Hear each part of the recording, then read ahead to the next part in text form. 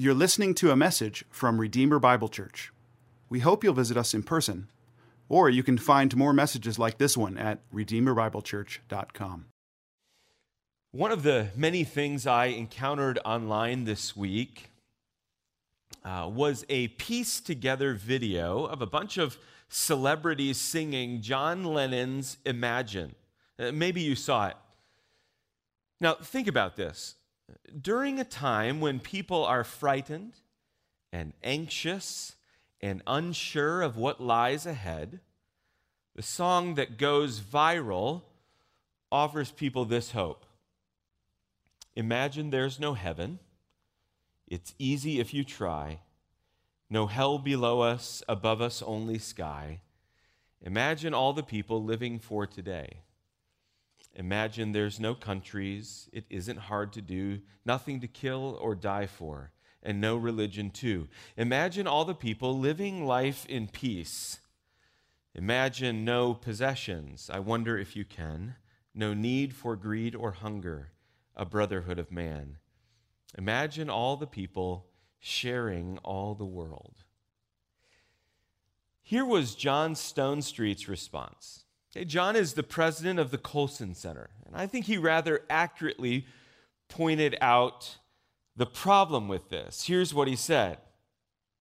So, you're telling me that to imagine this world is all there is, people have no source of intrinsic value, and history is headed nowhere, should make me feel better about a pandemic? Friends, everyone on the planet is looking for a reason to hope. They are desperately searching for someone or something to put their hope in, and never do we see this more clearly than during a time of difficulty and suffering, much like what we're experiencing now. Now, even for believers, those who have put their faith and trust in Jesus for forgiveness of their sin and eternal peace with God, even followers of Christ face times and seasons of uncertainty and doubt. Again, this often happens when we face suffering and difficulty, doesn't it? Consider this, brothers and sisters, the story of the early church, the story that the Holy Spirit inspired Luke to record for our benefit and instruction.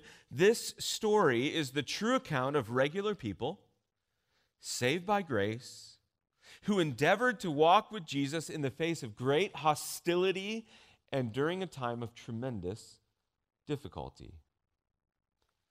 Now, the difficulty that we are presently facing is far different than what the early church encountered. But even so, there is much encouragement for us to remain faithful and hopeful during this coronavirus trial. Let me quickly catch you up and remind you of where we are in our study. Paul has been traveling to and visiting Gentile congregations.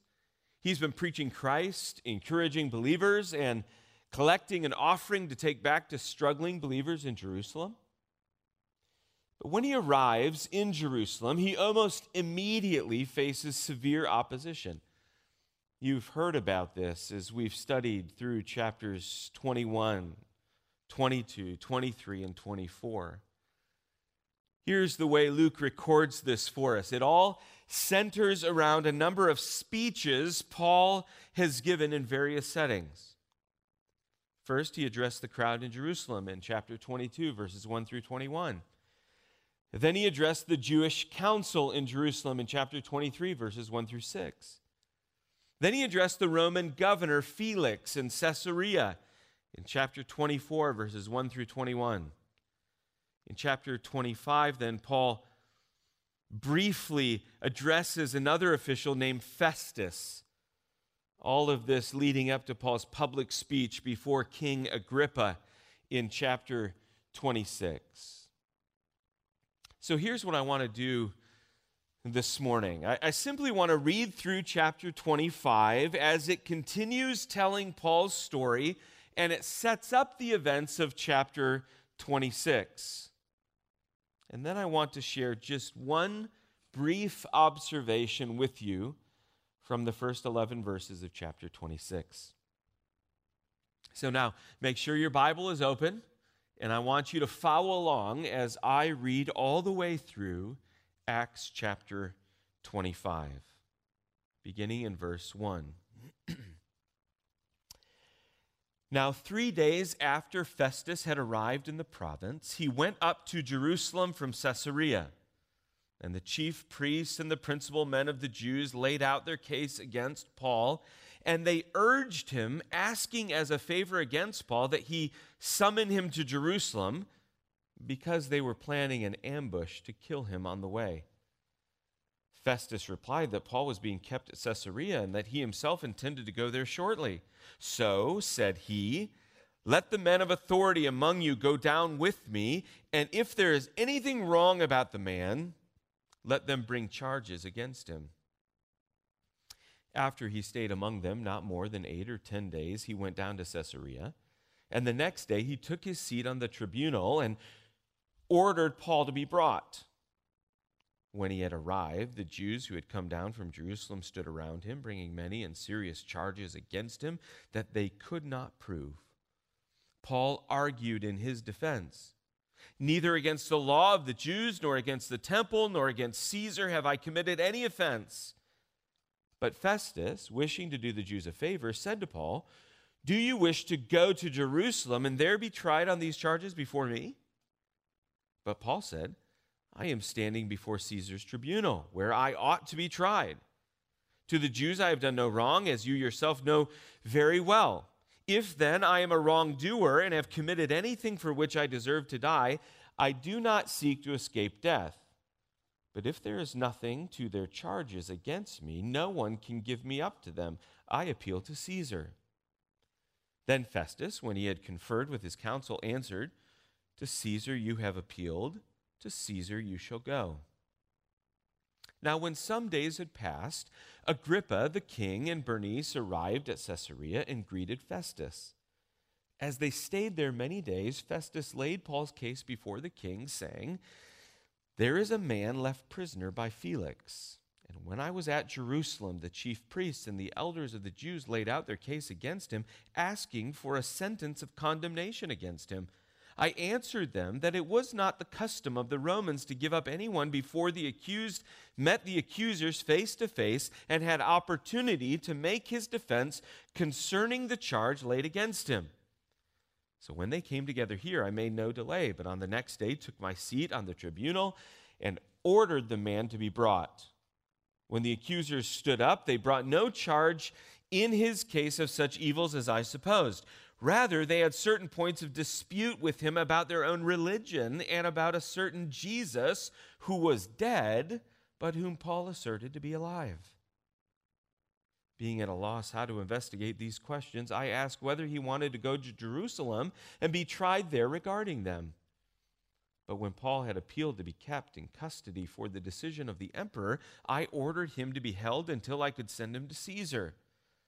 Then Agrippa said to Festus, I would like to hear the man myself. Tomorrow, said he, you will hear him. So on the next day, Agrippa and Bernice came with great pomp, and they entered the audience hall with the military tribunes and the prominent men of the city. Then at the command of Festus, Paul was brought in. And Festus said, King Agrippa and all who are present with us, you see this man about whom the whole Jewish people petitioned me, both in Jerusalem and here, shouting that he ought not live any longer. But I found that he had done nothing deserving death. And as he himself appealed to the emperor, I decided to go ahead and send him. But I have nothing definite to write to my lord about him. Therefore, I have brought him before you all, and especially before you, King Agrippa, so that after we have examined him, I may have something to write. For it seems to me unreasonable in sending a prisoner not to indicate the charges against him. It's fascinating, isn't it, to hear what a difficult time these government leaders are having trying to figure out what exactly Paul has done that is so terrible. Now we arrive at chapter 26. This is not only the grand finale of Paul's defense speeches, but it is the last major message we will hear from the lips of Paul in the book of Acts. It's important to realize that what takes place in chapter 26 is not a legal trial. Rather, it's a hearing to advise Festus. But of course, for Paul, this is simply another opportunity to declare the good news of Jesus Christ and to do so with boldness and without apology. So let's pick up the story again in chapter 26 and verse 1. Look at the text with me. So Agrippa said to Paul, "You have permission to speak for yourself." Then Paul stretched out his hand and made his defense. "I consider myself fortunate that it is before you, King Agrippa. I am going to make my defense today against all the accusations of the Jews, especially because you are familiar with all the customs and controversies of the Jews. Therefore, I beg you to listen to me patiently." Now, friends, listen to the theme. Listen carefully. Listen to the theme that emerges as Paul begins to make his defense. Look at verse 4. "My manner of life from my youth, spent from the beginning among my own nation and in Jerusalem, is known by all the Jews.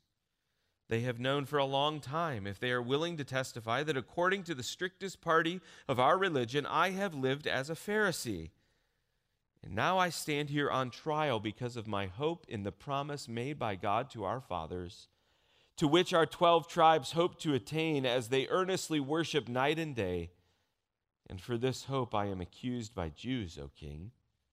Why is it thought incredible by any of you that God raises the dead?" What dominant idea or theme jumps out of those 5 verses?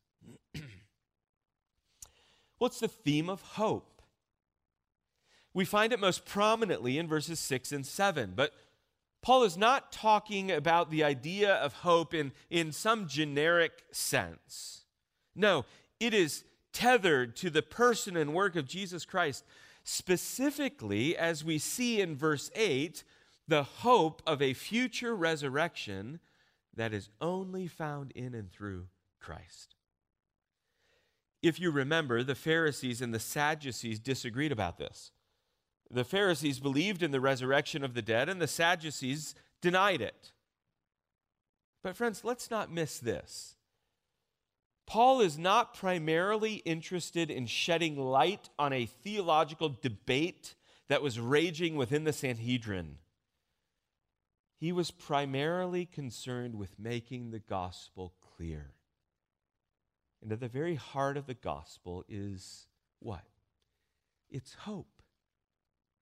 This is why Peter encourages believers to always be prepared to give an answer to everyone who asks you to give the reason for the hope that you have. In fact, this is essentially what Paul is doing here, isn't it? Listen again to verses 6 and 7. "And now I stand here on trial because of my hope in the promise made by God to our fathers, to which our 12 tribes hope to attain as they earnestly worship night and day. And for this hope I am accused by Jews, O king." All Paul is saying here is this: I believe that God has fulfilled the promises and prophecies made throughout the Old Testament scriptures, and I believe they have been fulfilled in Jesus. Specifically, Paul has in mind the promise that all who are in Christ will be resurrected from the dead and will ultimately be gathered together in the presence of God. You see, friends, as Paul states in verse 7, this is the hope that drove many Jews to earnestly obey the law. This is what motivated their tireless worship. His point is that this isn't something that he has invented. It's not a creation of his own imagination. This is the true hope of Israel. And it's found entirely in the person and work of Jesus Christ, crucified and risen. In short, Paul's hope was in Jesus alone, and this is the message that he wants to share with everyone who will listen. Place your hope in Jesus. Now keep that in mind as we move into verses 9 through 11. Listen to what Paul declares. I myself was convinced that I ought to do many things in opposing the name of Jesus of Nazareth, and I did so in Jerusalem. I not only locked up many of the saints in prison after receiving authority from the chief priest, but when they were put to death, I cast my vote against them. And I punished them often in all the synagogues and tried to make them blaspheme. And in raging fury against them, I persecuted them even to foreign cities. So what's Paul's point here? Well, he's admitting that he used to think like those who oppose him now think. At one time, he hated Christians just as much as certain Jews now hated him. Consider again verse 9. He opposed, what a strong statement. He opposed the name of Jesus of Nazareth. Verse 10, he not only locked up saints, but he voted for their execution. Verse 11, he persecuted followers of Jesus severely, hoping they would recant their faith and openly reject Jesus. Now, brothers and sisters, why did Paul live this way? Think about his audience and think about the argument he's been making. His passionate persecution of Christians and his violent opposition to the spread of the gospel, well, it was fueled by his religious convictions. He believed that he was pleasing God. He believed that he was earning God's favor. In other words, Paul, as Saul, the religious zealot, he was placing his hope in his own religious performance. As Paul is speaking before King Agrippa, and as he explains what he believed before his Damascus Road experience and what he now believes after, we find a contrast in hope. And this reminds us, doesn't it, that everyone is searching for hope. And as we see in Paul's own example, there are only two options for those searching for hope. You will either find it in yourself, or you will find it in something or someone outside of yourself. Everyone knows that something in the world is broken. Things aren't the way they're supposed to be. So everyone is searching. They are desperately looking for a reason for hope. How can I make sense of everything? What's the answer to the problem? And again, there are really only two options. You will place your hope in something or someone in this created world, which really means that you have the answers you need, or you will realize that true and lasting hope cannot be found in yourself or anything you can accomplish or your own abilities. It's nothing you can lay hold of. But in coming to this realization, friends, you will be ready to hear about the one who did something for you.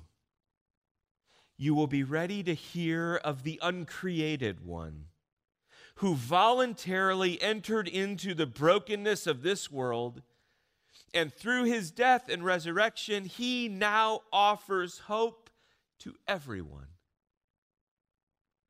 This is what Paul experienced. A fundamental transformation of his source and object of hope.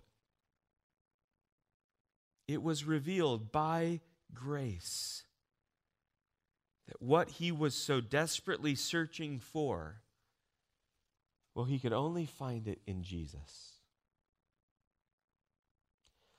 Brothers and sisters, like those celebrities who cooperated to sing an anthem of utter hopelessness, We are surrounded right now by people who see with tremendous clarity that the world is broken. And so they're looking, they're searching, they're grasping for hope. What a great opportunity for us. We can show them Jesus. We can testify to the hope that we have, just like Paul does in our text, to point anyone who will listen to the hope that is only found in Jesus. There's a wonderful old hymn that's been rattling around in my head all week. Most of you will know it and know it well. Some call it "My Hope is Built." Others call it "On Christ the Solid Rock."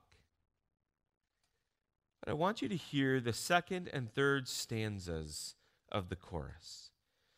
And I'm sharing this both as a means of encouraging you and as a means of pushing you to share this glorious truth with those who are desperately searching for hope. When darkness veils his lovely face, I rest on his unchanging grace. In every high and stormy gale, my anchor holds within the veil. His oath, his covenant, his blood support me in the whelming flood. When all around my soul gives way, he then is all my hope and stay. On Christ the solid rock I stand. All other ground is sinking sand. All other ground is sinking sand. Let's pray together. Father, I ask that you would, by your Spirit, in this moment, fill our hearts with hope. The hope of Christ, crucified and raised from the dead. There is no greater hope than this. I pray during this time of uncertainty that this hope would be displayed in our lives, to our families, to our neighbors, to our coworkers, as they grasp for some way to make sense of what's happening, as the sense of hopelessness rests on those who do not know Christ.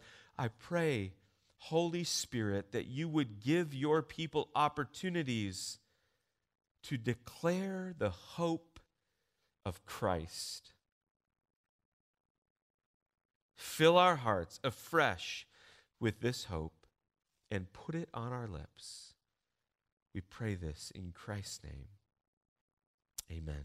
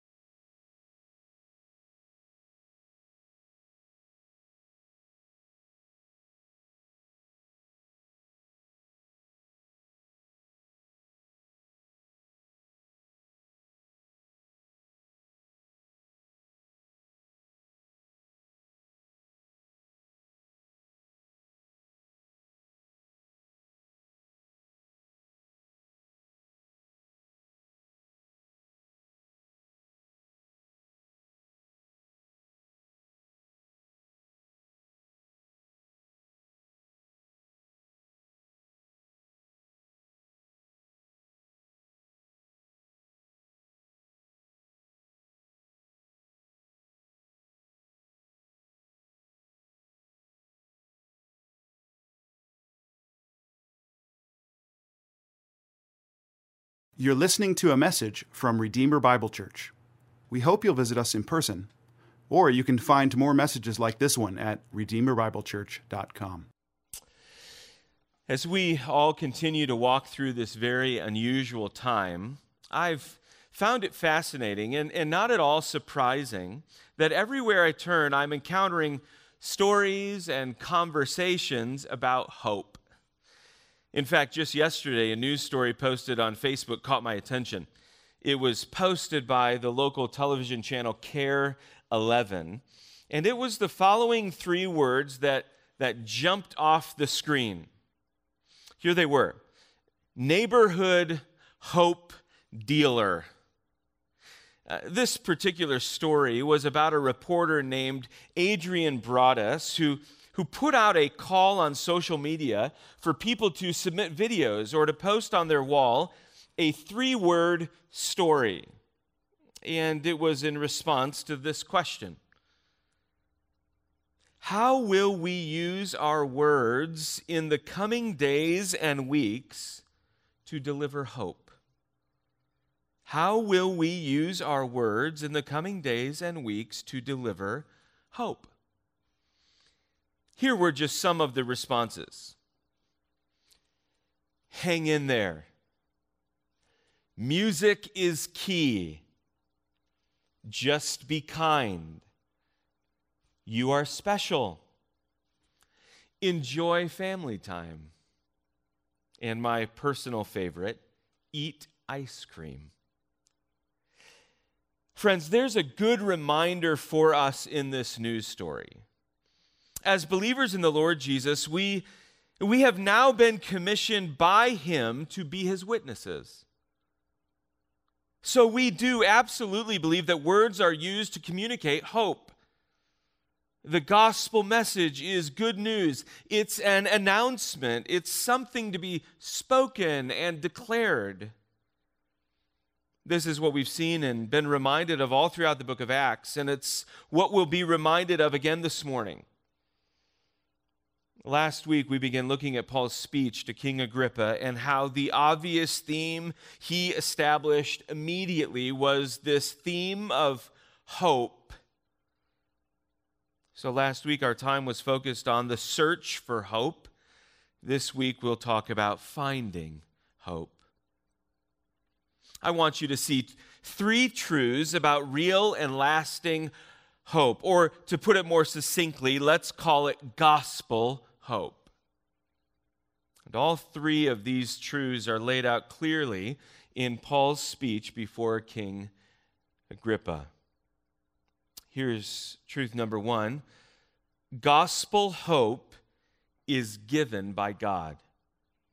Gospel hope is given by God. Hopefully you have your Bible opened or you have it up on some device. Look at the text with me, beginning in verse 12. In this connection, I journeyed to Damascus, Paul is speaking, with the authority and commission of the chief priests. At midday, O king, I saw on the way a light from heaven, brighter than the sun, that shone around me and those who journeyed with me. And when we had all fallen to the ground, I heard a voice saying to me in the Hebrew language, Saul, Saul, why are you persecuting me? It is hard for you to kick against the goads. Remember why Paul was traveling to Damascus in the first place. He had been given permission by the religious authorities to seek out true believers in Jesus and persecute them. As he said back in verse 9, his aim was to oppose the name of Jesus. And then in verse 11, the NIV actually translates Paul's words this way: I was so obsessed with persecuting them that I even hunted them down in foreign cities. Friends, here's what I want you to see. Paul wasn't someone who was carefully considering the claims of Christ and weighing the pros and cons of embracing the gospel. He wasn't traveling to Damascus in hopes of finding answers to his deepest spiritual questions. He wasn't looking for Jesus. No, he was an enemy of Jesus. But what happened? As Paul was living under the delusion that he could please God by keeping the law and persecuting those who he perceived were dangerous, by an act of sheer grace and without Paul's permission, God interrupted his life.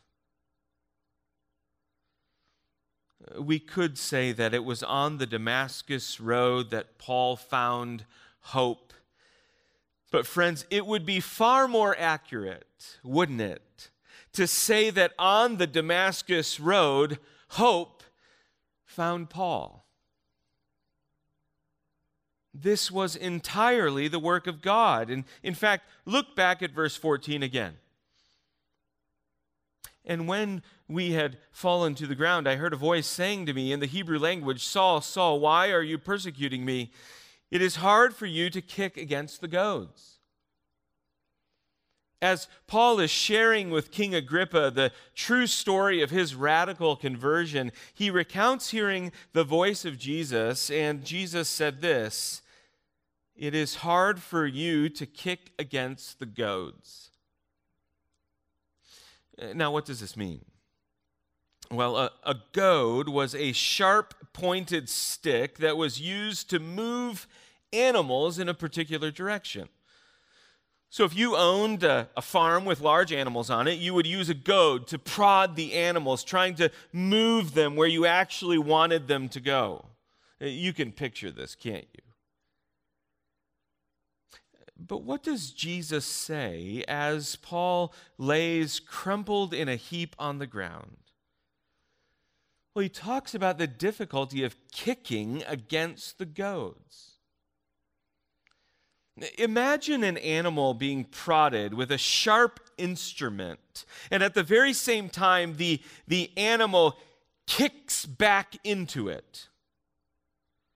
This would be a pointless and painful act.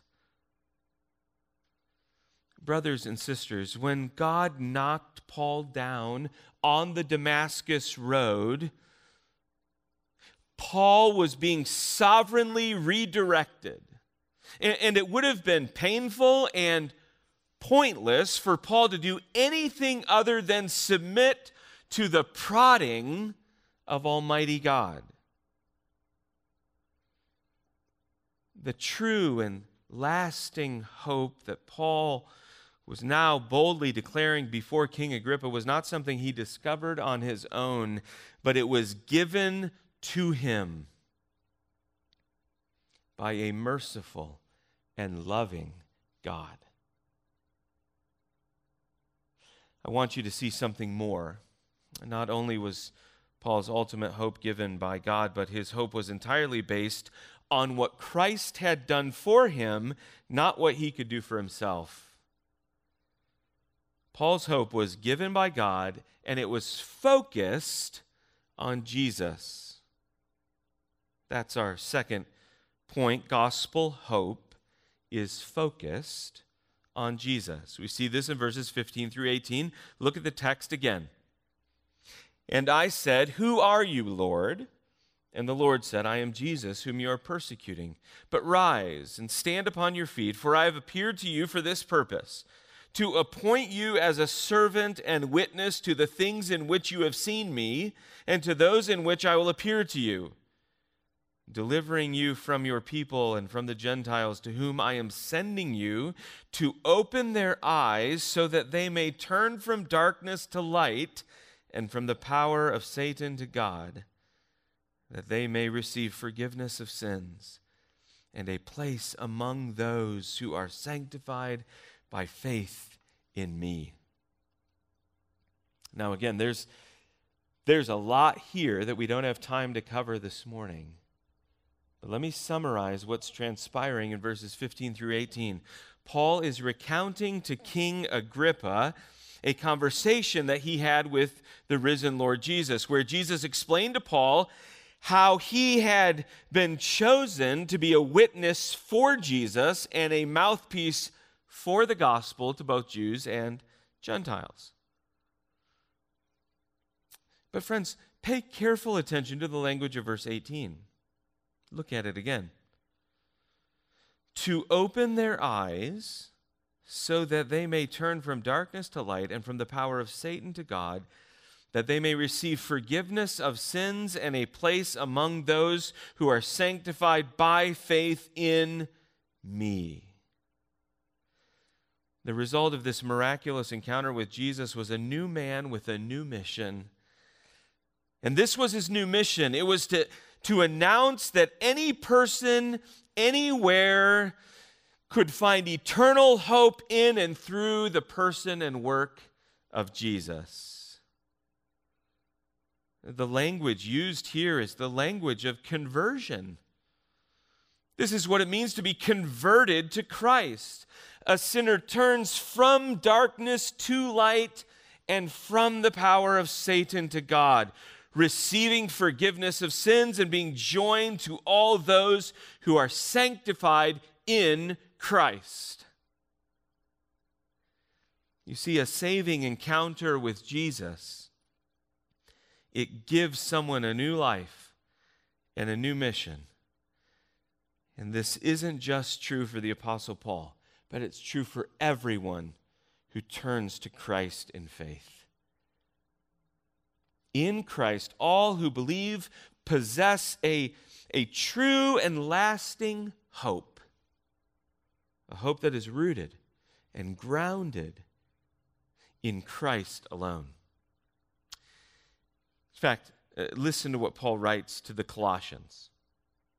He has delivered us from the domain of darkness and transferred us to the kingdom of his beloved Son, in whom we have redemption, the forgiveness of sins. These two verses, in some way, summarize all that we've talked about so far. Delivered, transferred, redeemed, and forgiven. These are all works of the triune God. Salvation is accomplished entirely by God, and it's all of grace. This is how Paul could stand in the midst of an earthly kingdom and in front of an earthly king and could pledge his allegiance and affection to another king as a member of another and far greater kingdom. Gospel hope. Gospel hope transcends circumstances and bolsters believers, even in the most difficult and uncertain times.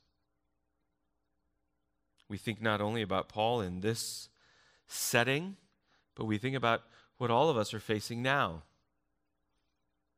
I would describe what we're facing now as uncertain, difficult. But you see, in Christ, we possess a hope that transcends circumstances, and it bolsters us. It doesn't shake us. You say, well, I need to be reminded of this right now. Well, let me remind you by offering you Paul's words to the Romans. It's a glorious text of Scripture from Romans chapter 8. Who shall separate us from the love of Christ? Shall tribulation, or distress, or persecution, or famine, or nakedness, or danger, or sword, or pandemic? As it is written, for your sake we are being killed all the day long. We are regarded as sheep to be slaughtered. No, in all these things we are more than conquerors through him who loved us. For I am sure that neither death, nor life, nor angels, nor rulers, nor things present, nor things to come, nor powers, nor height, nor depth, nor anything else in all creation will be able to separate us from the love of God in Christ Jesus our Lord. Oh, friend, let that fill your heart with hope.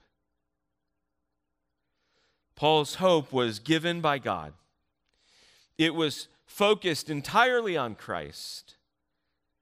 And finally, our third point, gospel hope, is displayed through obedience. It's displayed through obedience. Again, look at the text with me, verse 19. Therefore, O King Agrippa, I was not disobedient to the heavenly vision, but declared first to those in Damascus, then in Jerusalem, and throughout all the region of Judea, and also to the Gentiles, that they should repent and turn to God, performing deeds in keeping with their repentance. For this reason the Jews seized me in the temple and tried to kill me. To this day I have had the help that comes from God, and so I stand here testifying both to small and great, saying nothing but what the prophets and Moses said would come to pass, that the Christ must suffer, and that by being the first to rise from the dead, he would proclaim light both to our people and to the Gentiles. Brothers and sisters, how do you know? How do you know someone has been rescued from their sin and made new in Jesus? Well, a new heart gives way to a new life. Belief produces behavior. We know that Paul believes in Jesus because he obeys Jesus. He's not simply declaring Christ to be the king, but he is submitting to the rule of Christ as his king. Notice verse 21. What made certain Jews so angry with Paul was not simply that he embraced the gospel personally, but it's that he was now living missionally. He was doing something with this faith. He was declaring the message. He was telling people that they needed to do what he did: repent and turn to God. But of course, he wasn't doing this to cause trouble per se. He was doing this out of love for Christ and love for people. For Paul to have experienced the saving grace of God in Jesus, and then to keep that good news to himself, well, this would have been a profoundly selfish and unloving thing to do. So wherever God led Paul, to a synagogue, to the home of someone who opened it up to be hospitable to him, in the presence of King Agrippa, it didn't matter where he was going to do what he believed was the most loving thing he could possibly do, and that is to declare the message of hope, to talk openly about the death and resurrection of Jesus Christ, and to call people to repentance and faith in Christ. We could say it this way: Paul does what every child of God is commanded to do. He becomes a witness for Jesus by speaking the gospel to those who are without hope. Let me briefly point out now the response of both Festus and Agrippa before we close this morning. First, the response of Festus. Look at verse 24.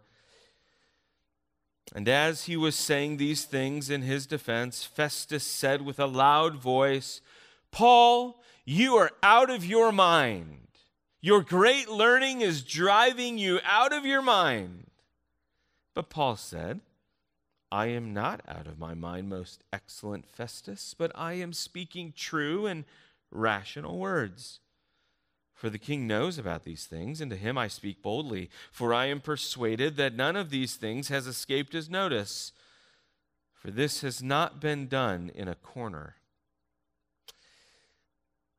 Friends, Festus rejects the hope of the gospel and declares that Paul is crazy. This is a very sad scene, isn't it? Festus has been with Paul. He has heard Paul speak extensively. He has not only heard the gospel declared, but he has seen the resolute and unwavering hope of Paul in the face of violent opposition. And yet this is his response. The response of Festus is to dismiss the message and denounce the messenger. But in so doing, he is denying himself any true and lasting hope. Look now at the response of Agrippa. In verse 27, King Agrippa, do you believe the prophets? I know that you believe. And Agrippa said to Paul, in a short time, would you persuade me to be a Christian? And Paul said, whether short or long, I would to God that not only you, but also all who hear me this day might become such as I am, except for these chains. Then the king rose, and the governor, and Bernice, and those who were sitting with them.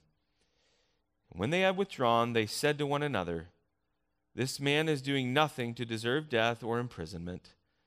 And Agrippa said to Festus, this man could have been set free if he had not appealed to Caesar.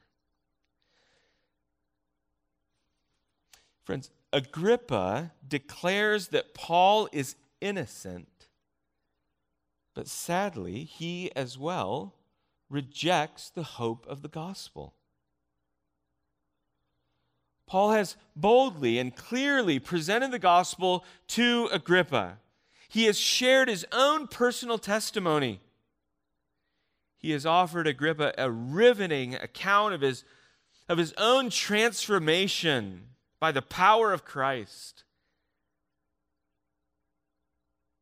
He's told him the story and given him the explanation. How on earth did this religious terrorist become a humble servant? Well, the only explanation is an encounter with Christ.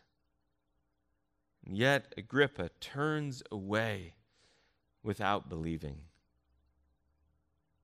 Again, friends, this is a tragic account. But let me close with two quick thoughts in summary. First, our text this morning, it reminds us that no one has or will ever be saved, be rescued from their sin, apart from the sovereign intervention and initiative of God. And realizing this, or being reminded of this, is not only cause for joyful worship, but it is cause for humble service.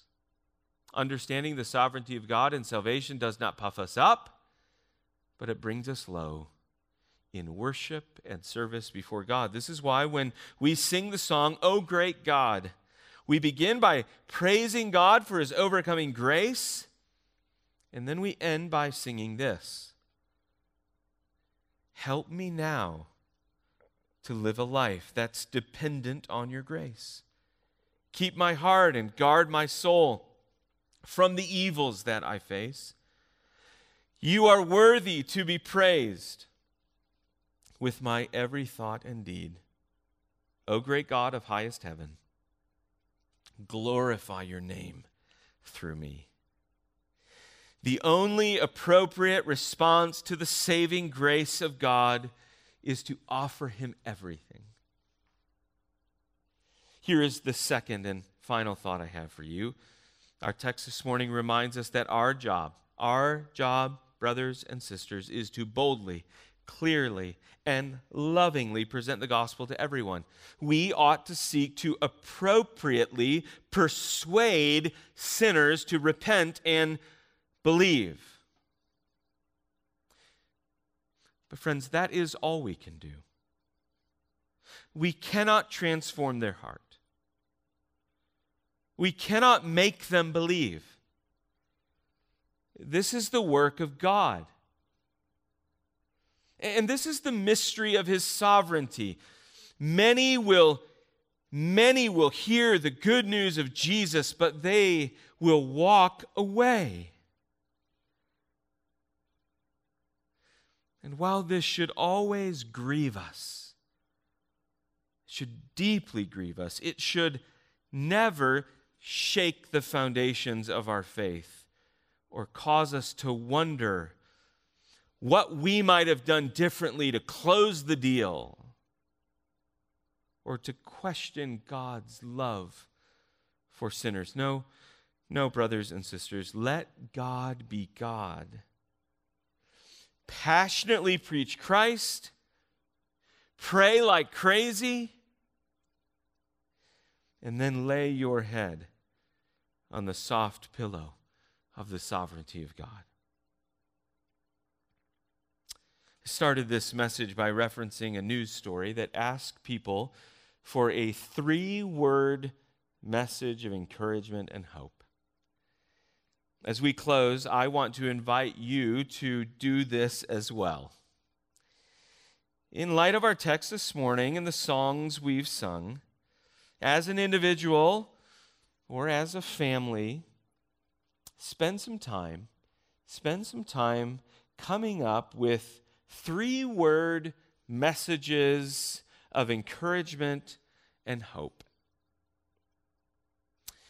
And then I would invite you and I would ask you to consider during this strange and difficult time, consider sharing those brief messages with someone who needs to hear them. It could be a Christian that's in need of encouragement. It could be an unbelieving friend or coworker or neighbor that needs to hear this message. But would you consider doing that? If we gave the Apostle Paul this assignment, here are a few he might offer us. And with these, I'll close. So imagine that I'm interviewing the Apostle Paul, and I ask him, Paul, give us a message of hope in 3 words. Perhaps he would offer us some of these. Repent and believe. Trust in Jesus. Go and tell. Christ saves sinners. Let's pray. Father, we thank you for your word. We thank you that the work of the word by the power of the Spirit is not bound to a particular place. So even though we are scattered about as a faith family, we know that this in no way hinders the work of the Spirit and the power of the Word. Would you use the Word of God, O Holy Spirit, to convict us, to comfort us, to change us, to motivate us, to worship and to serve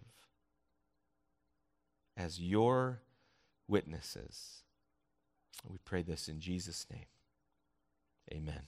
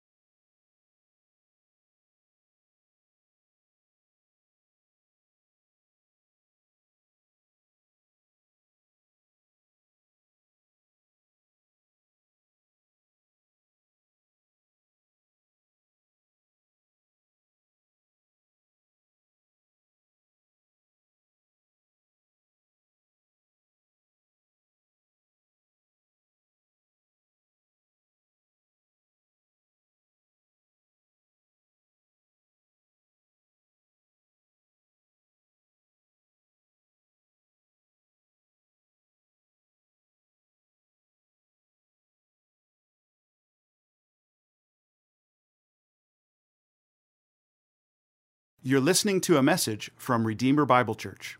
We hope you'll visit us in person, or you can find more messages like this one at redeemerbiblechurch.com. I love sports, especially college and NFL football. I love everything about the game of football, and I especially love going to a game. One of the fascinating things about going to a game is that you get to see parts of it that you don't normally get to see on TV. For instance, rarely does a television broadcast of an NFL game show you the entire introductions of the starting lineups. But of course, you always see this if you're actually in the stadium at the game. When a player is introduced and the crowd begins to roar, depending on who the player is, the entrances onto the field vary widely. Some players simply put their head down and they run onto the field while the crowd cheers. While others have a choreographed routine that includes some personal dance number designed both to excite the crowd and to make sure that everyone's attention is on them. Do you know what I've noticed over the years of attending games? The more flamboyantly a player enters, the more flamboyant he is during the game. The more businesslike he enters, the more businesslike he is during the game. In other words, you can tell a lot about a player by the way he enters onto the field. Now, friends, we will find the same principle to be true as we look into God's Word this morning, though what we'll encounter in the text is of far greater importance than any silly football game. On this Palm Sunday, we're going to study Luke's account of Jesus' triumphal entry into Jerusalem as he quickly approaches the time of his crucifixion. And here's what we'll see. You can tell a lot about Jesus by the way he enters into Jerusalem. He enters as a humble king, and then he continues to walk in humility every single step of the way to Golgotha. So my desire is to put Jesus before you as Luke reveals him.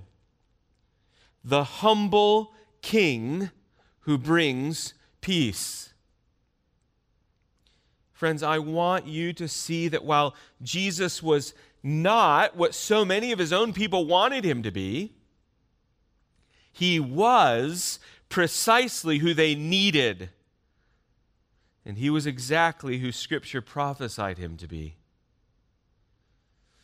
So I've been praying this week that through our brief study today and then next Sunday, some of you, for the very first time, will see that your greatest need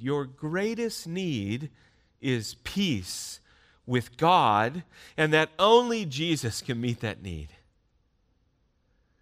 Friends, you and I and everyone who has ever lived, we desperately need the humble King who brings peace. Luke points us to the humility of Christ the King in three ways.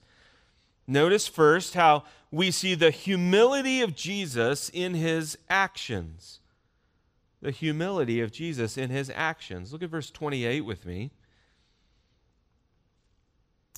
And when he said these things, this is referring to the parable Jesus had just shared, he went on ahead, going up to Jerusalem.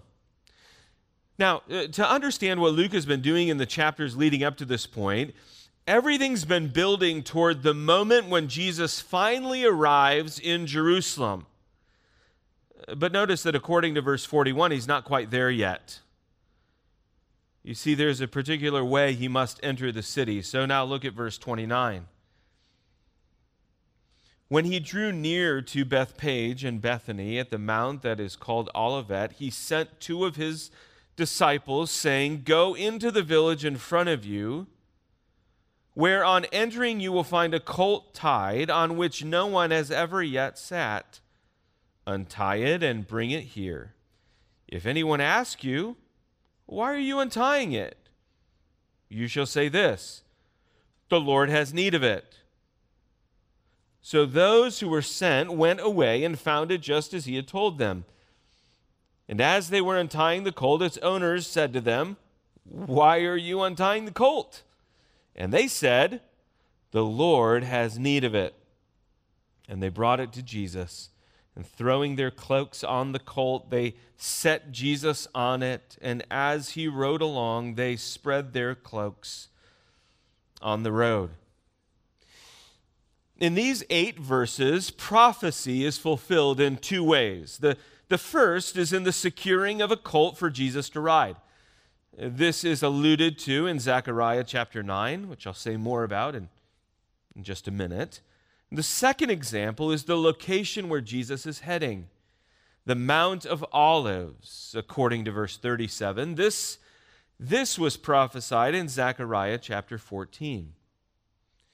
Friends, Luke is making it crystal clear that Jesus is the promised Messiah. He is the chosen one. He has come to save his people from the slavery of sin and the great enemy of death. He is the humble King who brings eternal peace. Now, please don't miss how, according to the trustworthy and prophetic word, Jesus acts in great humility. First, he directs 2 of his disciples to borrow a colt that has never been sat upon. Luke tells us that when they found such a colt, they politely explained to the owners that Jesus needed their colt. And apparently that very brief explanation was sufficient, so the 2 disciples bring the colt to Jesus.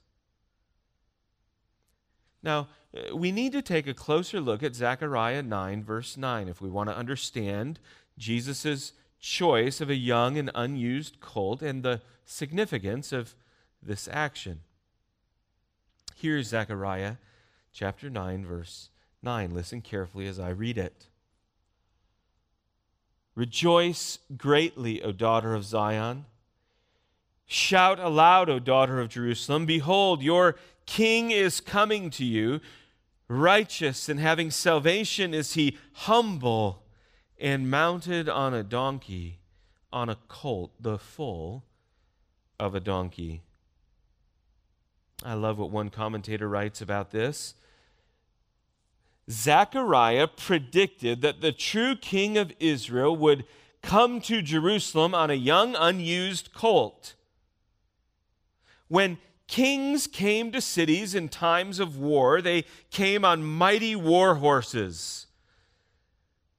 But when kings came on a donkey, it meant they were coming in peace. Brothers and sisters, the actions of Jesus reveal who he is. He is the humble king who brings peace. He is the long-awaited Messiah.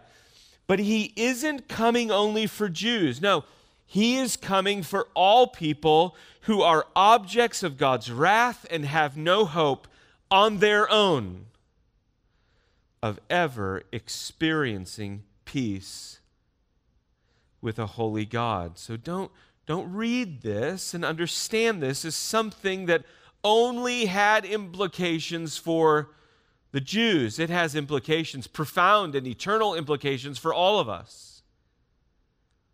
So with this in mind, I want you to see now a second way in which Luke points to Jesus as the humble king who brings peace. Luke now draws attention to the humility of Jesus in his attitude. The humility of Jesus in his attitude. Look with me at verse 37. As he was drawing near, already on the way down to the Mount of Olives, the whole multitude of his disciples began to rejoice and praise God with a loud voice for all the mighty works that they had seen. As Jesus continues to approach Jerusalem, the crowd that is watching him ride a colt over garments that have been laid on the ground, they begin to rejoice and praise God. And why does Luke say they are praising God? For all the mighty works that they had seen. And then Luke tells us exactly what they were saying, verse 38. Blessed is the King who comes in the name of the Lord. Peace in heaven and glory in the highest. Oh, brothers and sisters, doesn't this adoration from the crowd remind you of the announcement of the angels back in Luke 2? In fact, listen to that text with me. Luke chapter 2, verses 13 and 14. And suddenly there was with the angel a multitude of the heavenly host, praising God and saying, Glory to God in the highest, and on earth peace among those with whom he is pleased.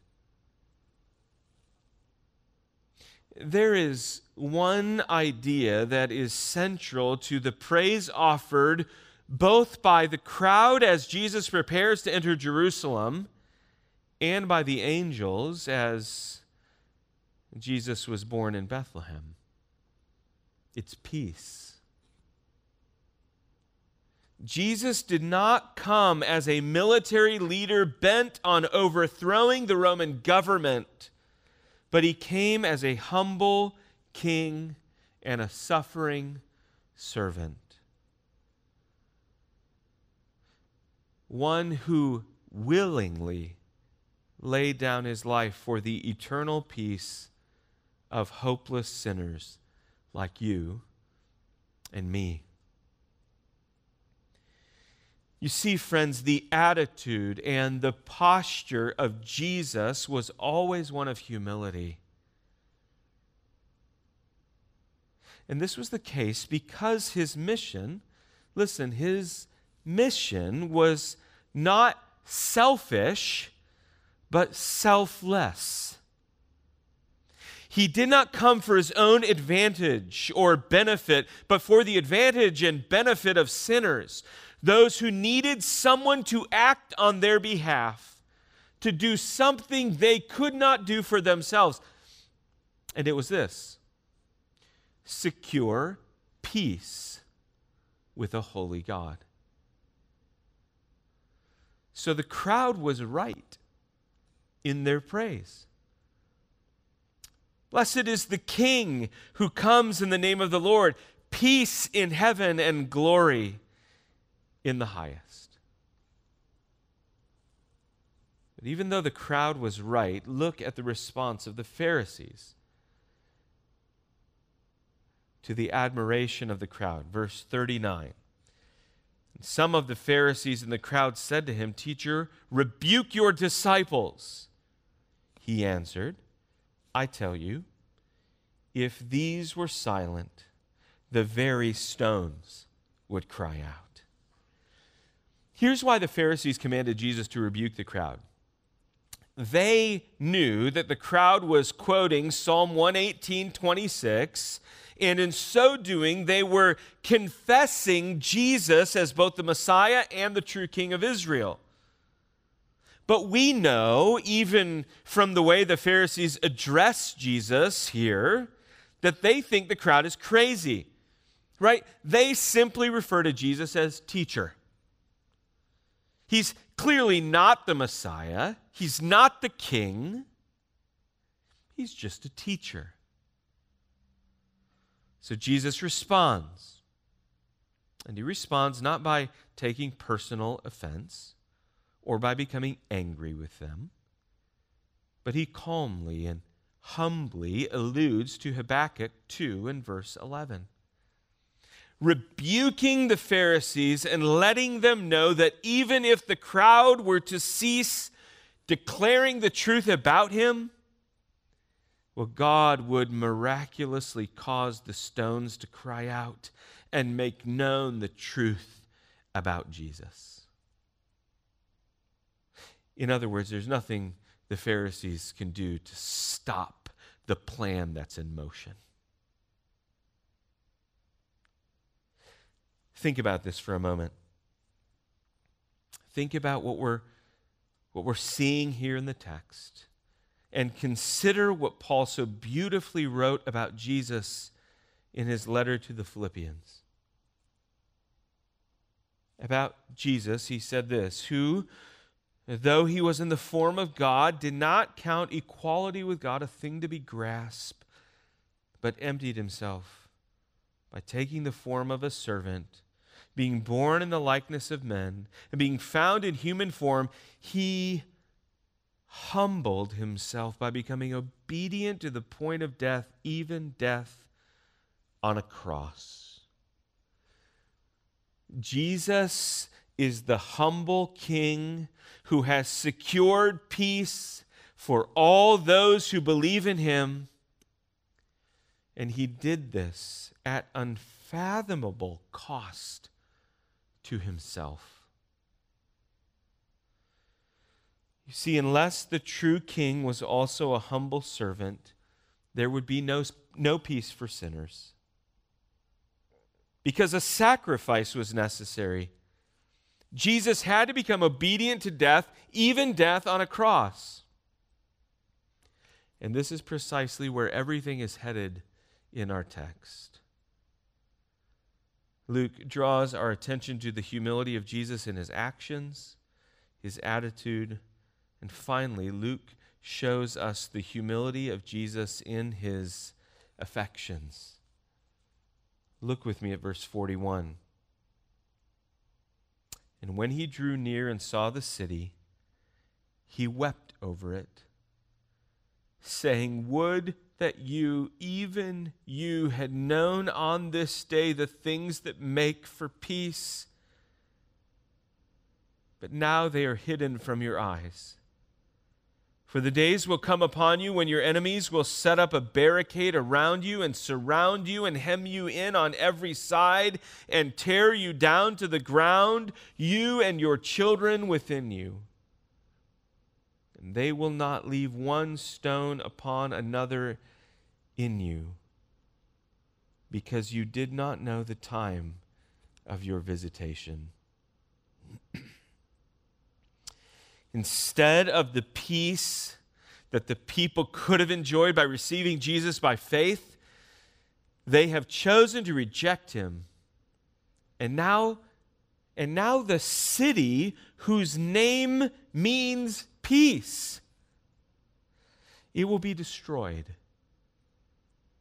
And so Jesus weeps. His heart breaks.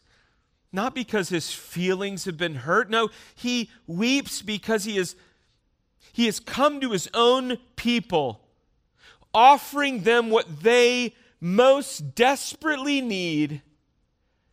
And they have turned away, believing that someone or something else can save and satisfy them.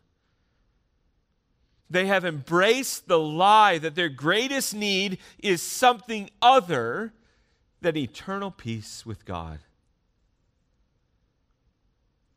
Friends, here is the most frightening part of what Jesus says here. Look again at verses 43 and 44.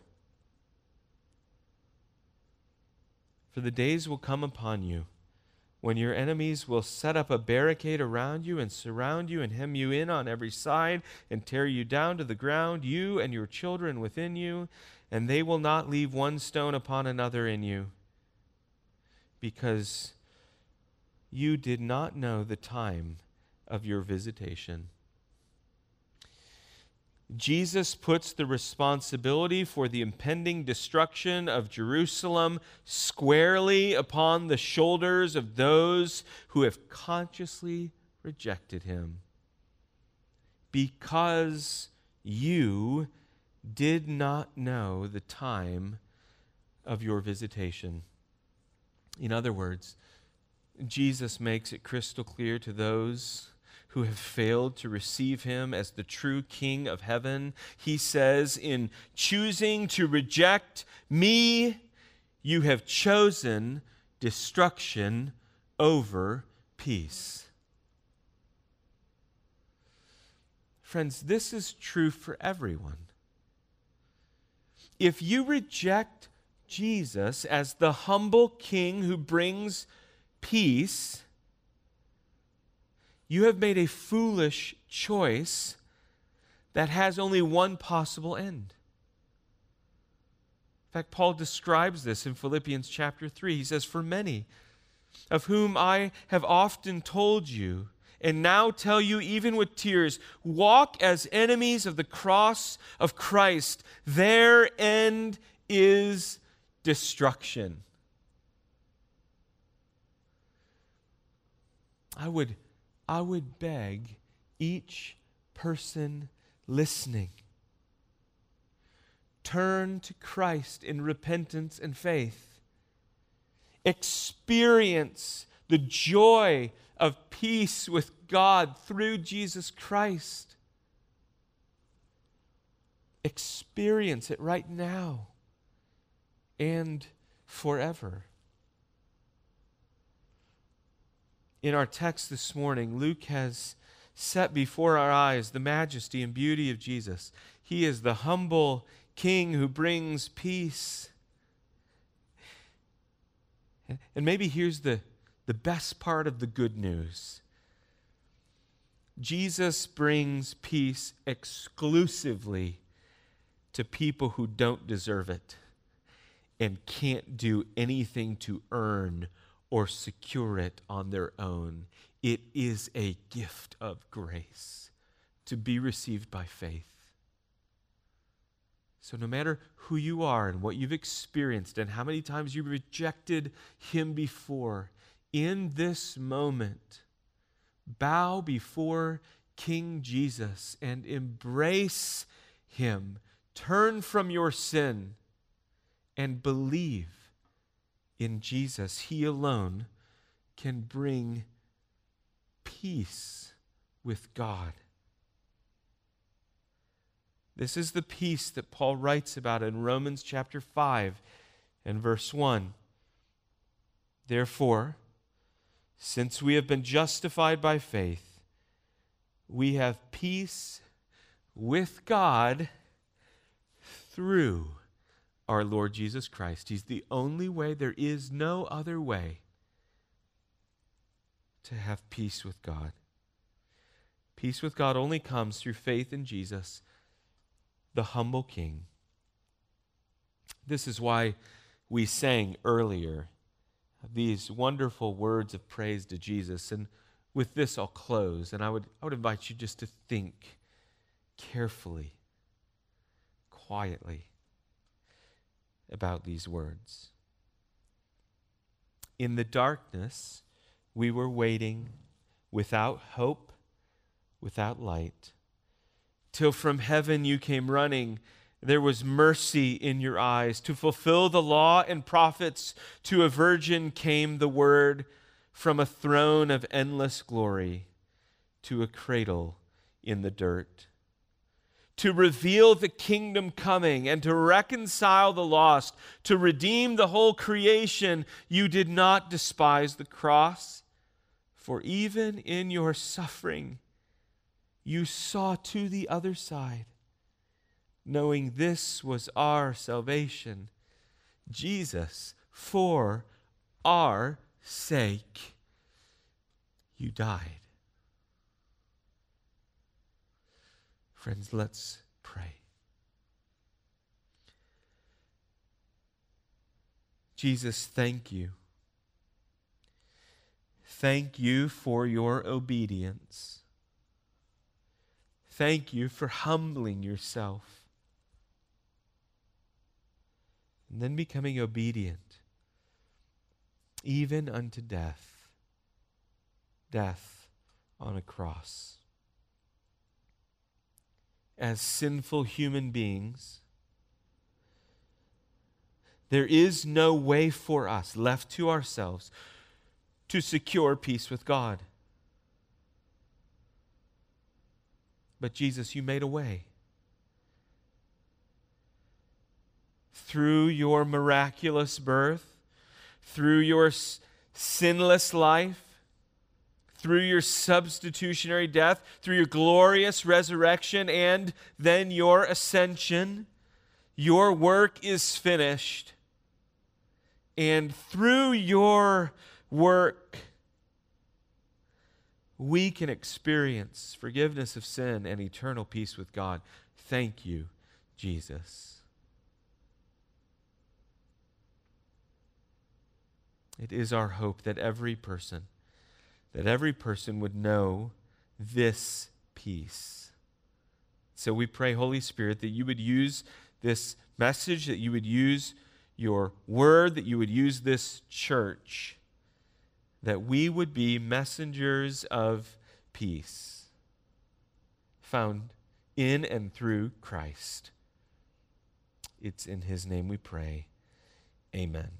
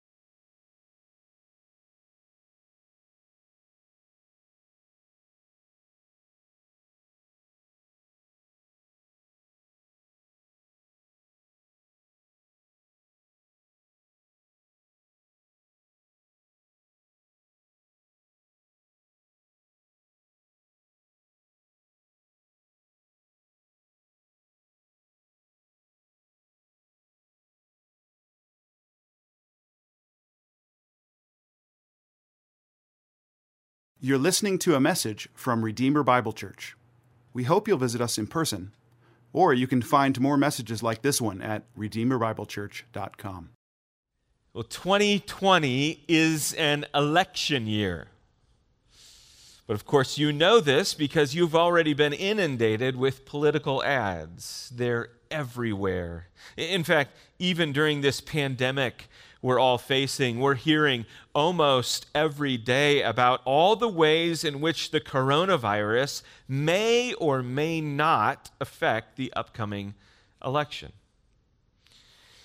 One of the challenges everyone faces as they navigate the important decision of choosing who to vote for is deciding who they can actually trust. You hear the policies and promises of those vying for your vote, and you have to discern whether or not you believe they will do what they've said they will do. In fact, often you'll hear one candidate talk about another's promises and then compare it to his record. What he's trying to do at this point is show and illustrate how words and actions don't match up. There are lots of promises, but there's no fulfillment. You see, friends, it matters what someone says, but even more, it matters if they've backed up their words with actions. If they have, you have good reason to trust that person, right? As we think this morning about the resurrection of Jesus, I want you to see that Jesus is completely trustworthy. There is absolutely no disconnect between his words and his actions. What he has promised, he has fulfilled. And because of this, he is worthy.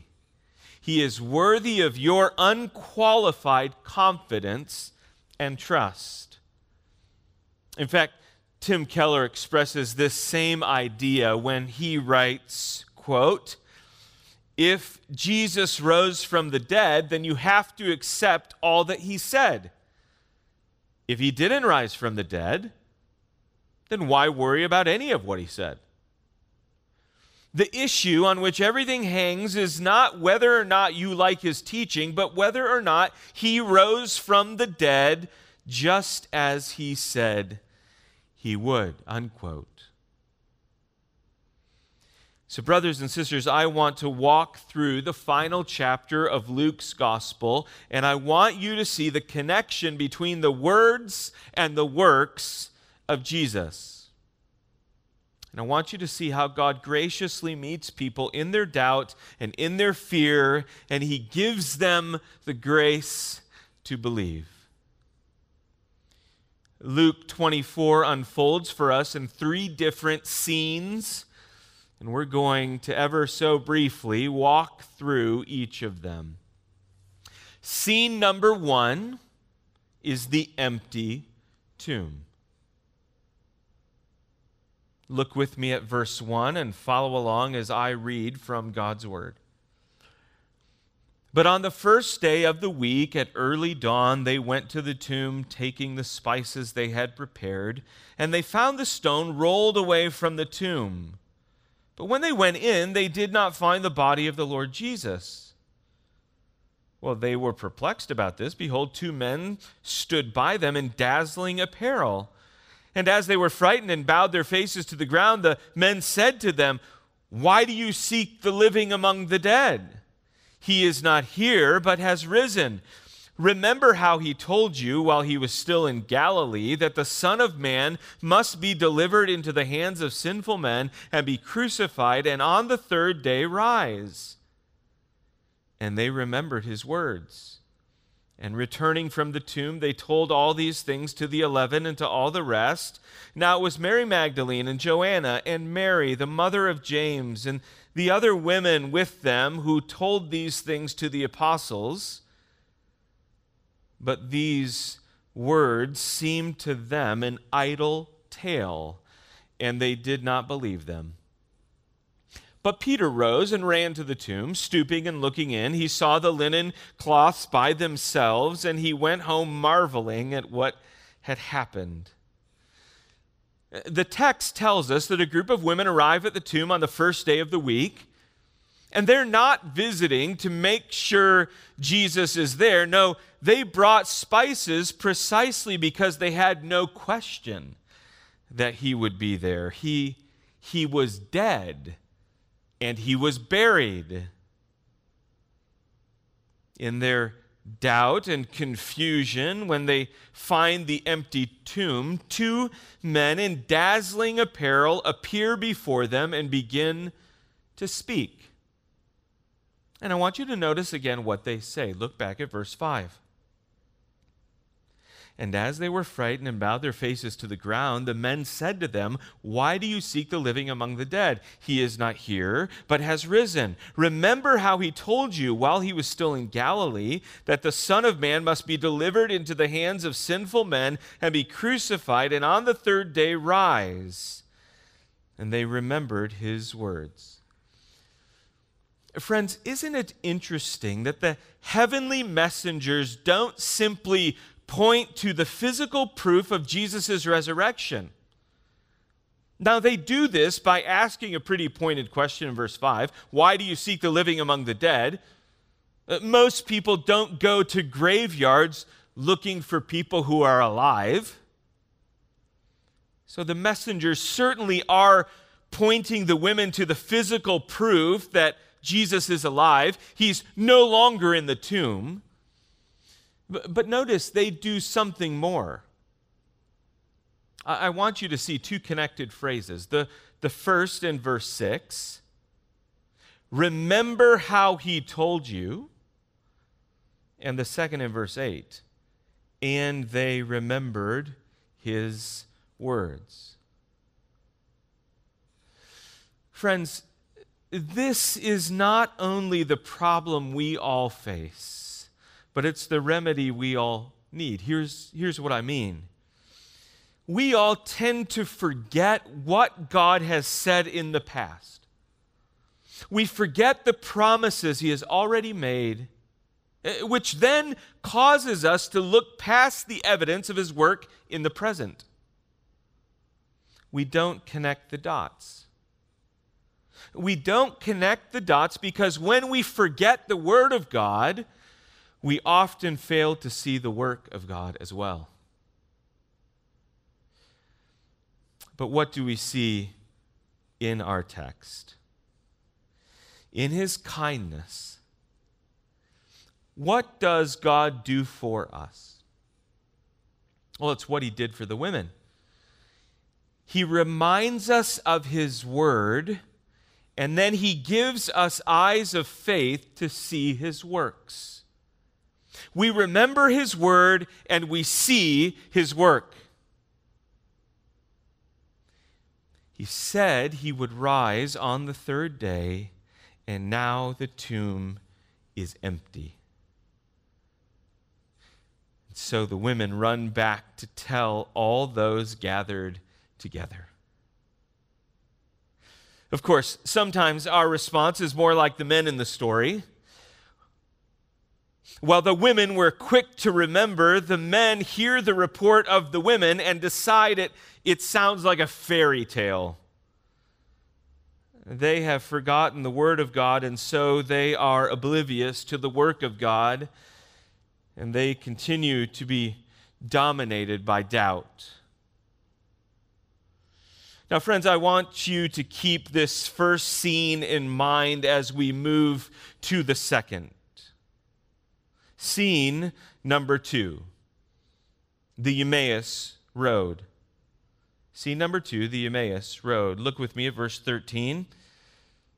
That very day, 2 of them were going to a village named Emmaus, about 7 miles from Jerusalem, and they were talking with each other about all these things that had happened. While they were talking and discussing together, Jesus himself drew near and went with them, but their eyes were kept from recognizing him. And he said to them, "What is this conversation that you are holding with each other as you walk?"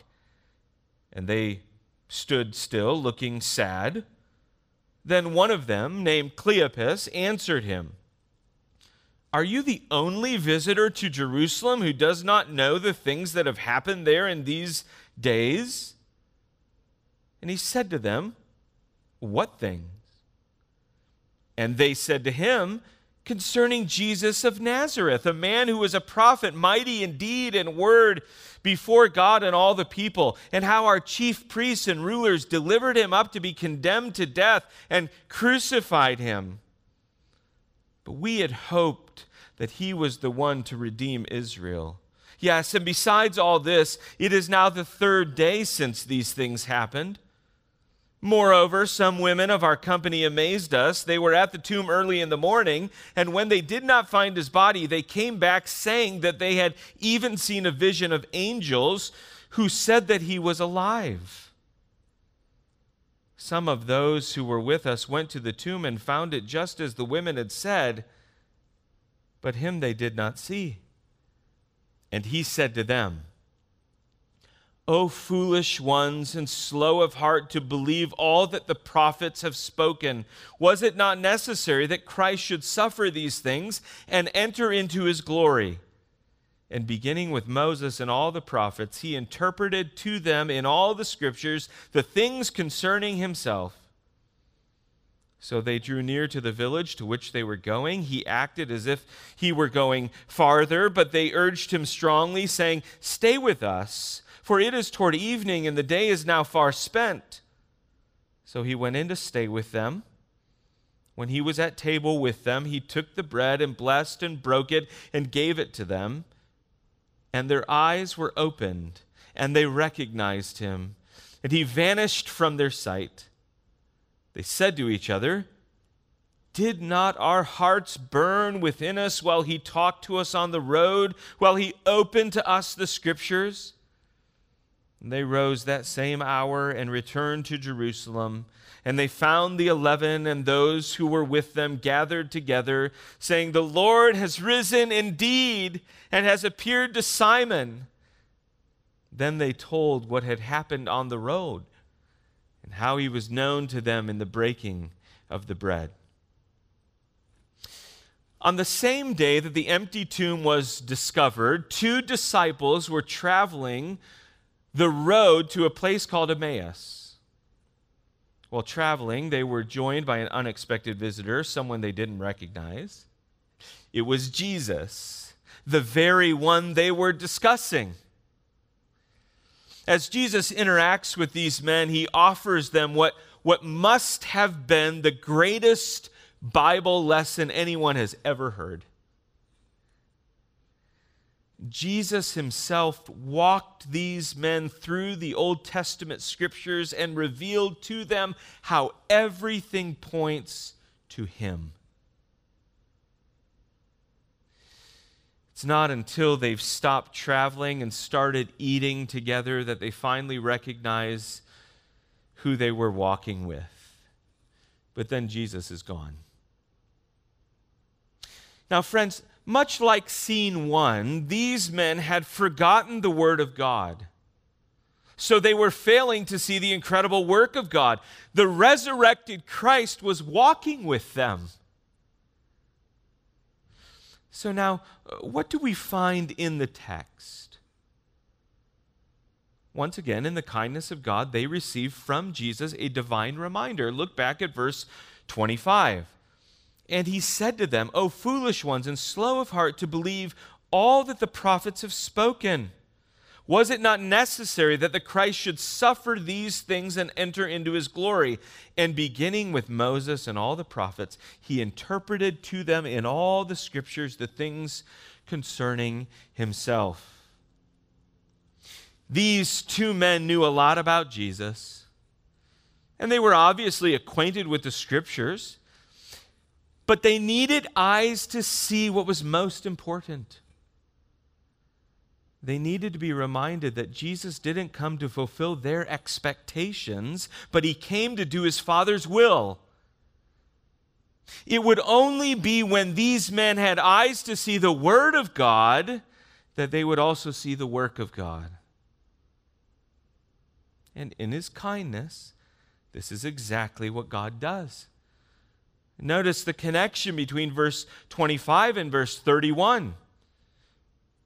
Only the kindness and mercy of God can move someone from, "O foolish ones, and slow of heart to believe all the prophets have spoken," to this: "And their eyes were opened, and they recognized him."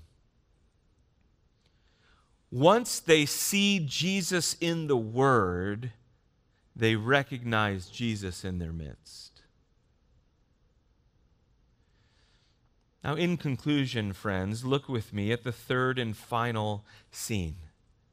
Scene number 3, the surprise meeting. Let me draw your attention to verse 36. As they were talking about these things, Jesus himself stood among them and said to them, "Peace to you." But they were startled and frightened and thought they saw a spirit. And he said to them, "Why are you troubled? And why do doubts arise in your hearts? See my hands and my feet, that it is I myself. Touch me and see. For a spirit does not have flesh and bones, as you see that I have." And when he had said this, he showed them his hands and his feet. And while they still disbelieved for joy and were marveling, he said to them, "Have you anything here to eat?" They gave him a piece of broiled fish, and he took it and ate before them. Then he said to them, "These are my words that I spoke to you while I was still with you, that everything written about me in the law of Moses and the prophets and the Psalms must be fulfilled." Then he opened their minds to understand the Scriptures and said to them, "Thus it is written, that the Christ should suffer and on the third day rise from the dead, and that repentance for the forgiveness of sins should be proclaimed in his name to all nations, beginning from Jerusalem. You are my witnesses of these things. And behold, I am sending the promise of my Father upon you. But stay in the city until you are clothed with power from on high." Before Jesus says a final goodbye, he graciously appears before the 11 and those gathered with them. They have now heard the report of the women and the disciples from the Emmaus Road, and yet they doubt.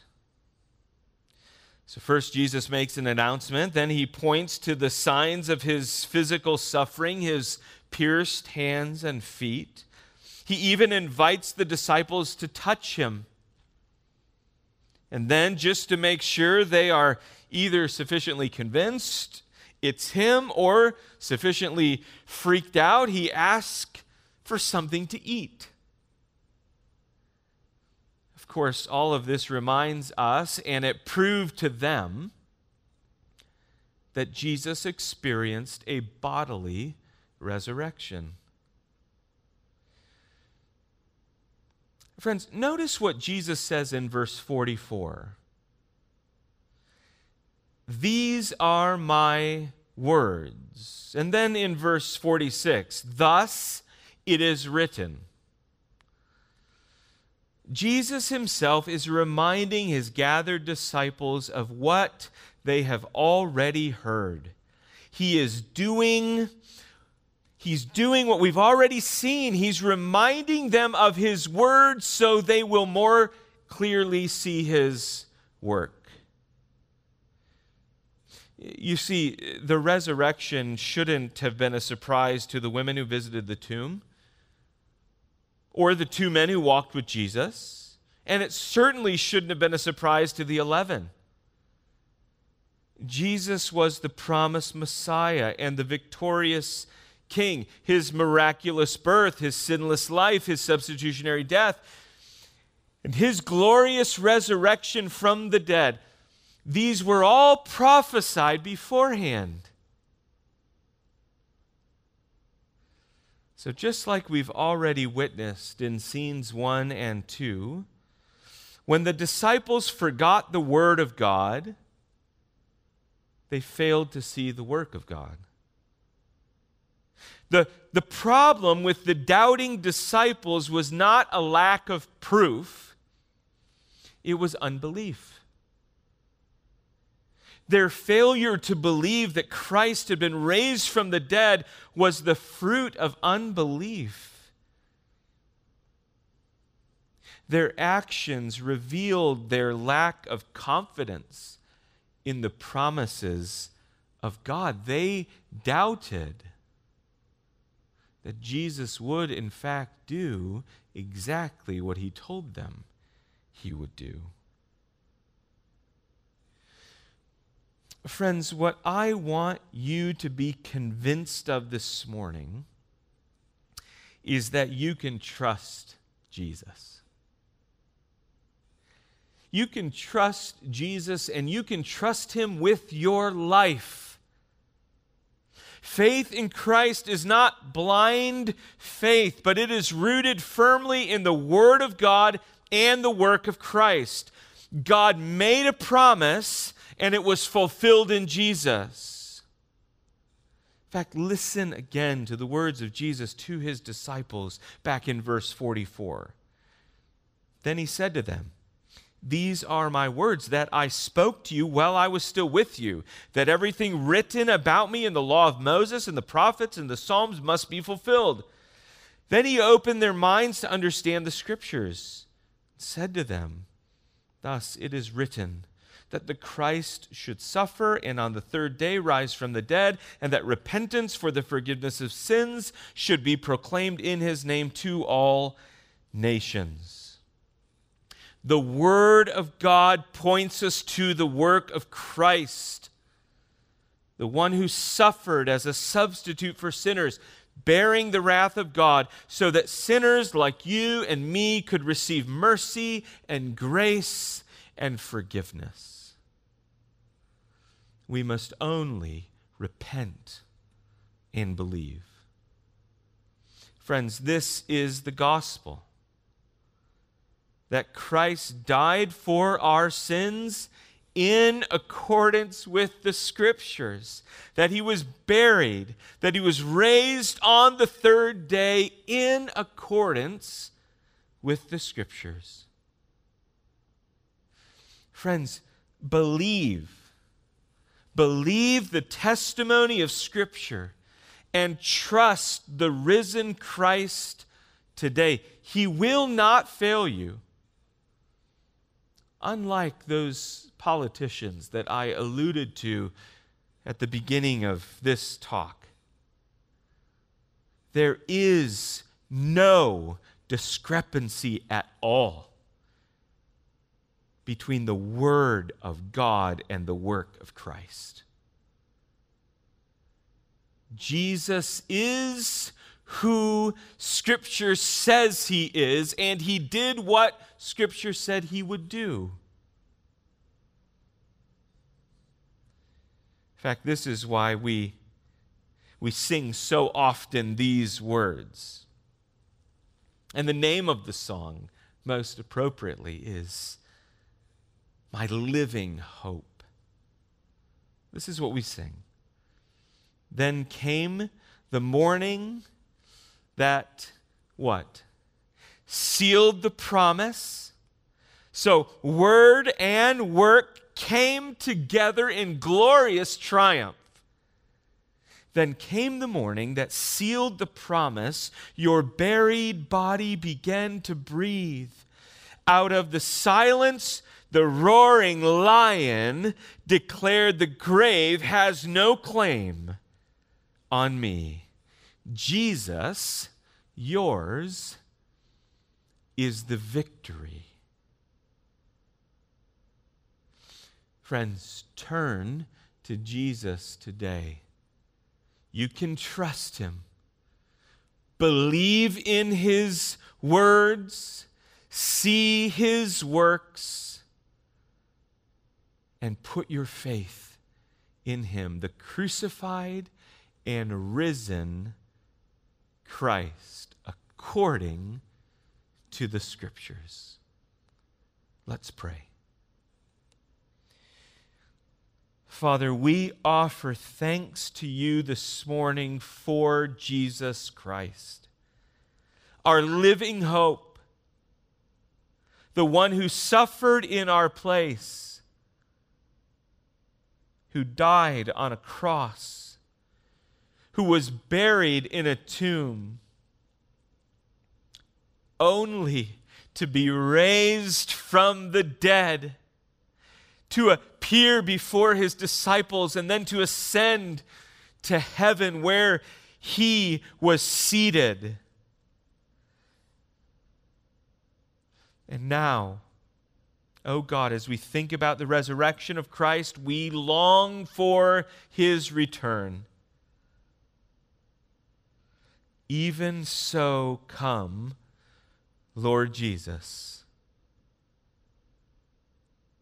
It's in the name of Christ, our crucified and risen Lord and Savior, we pray all of these things. Amen.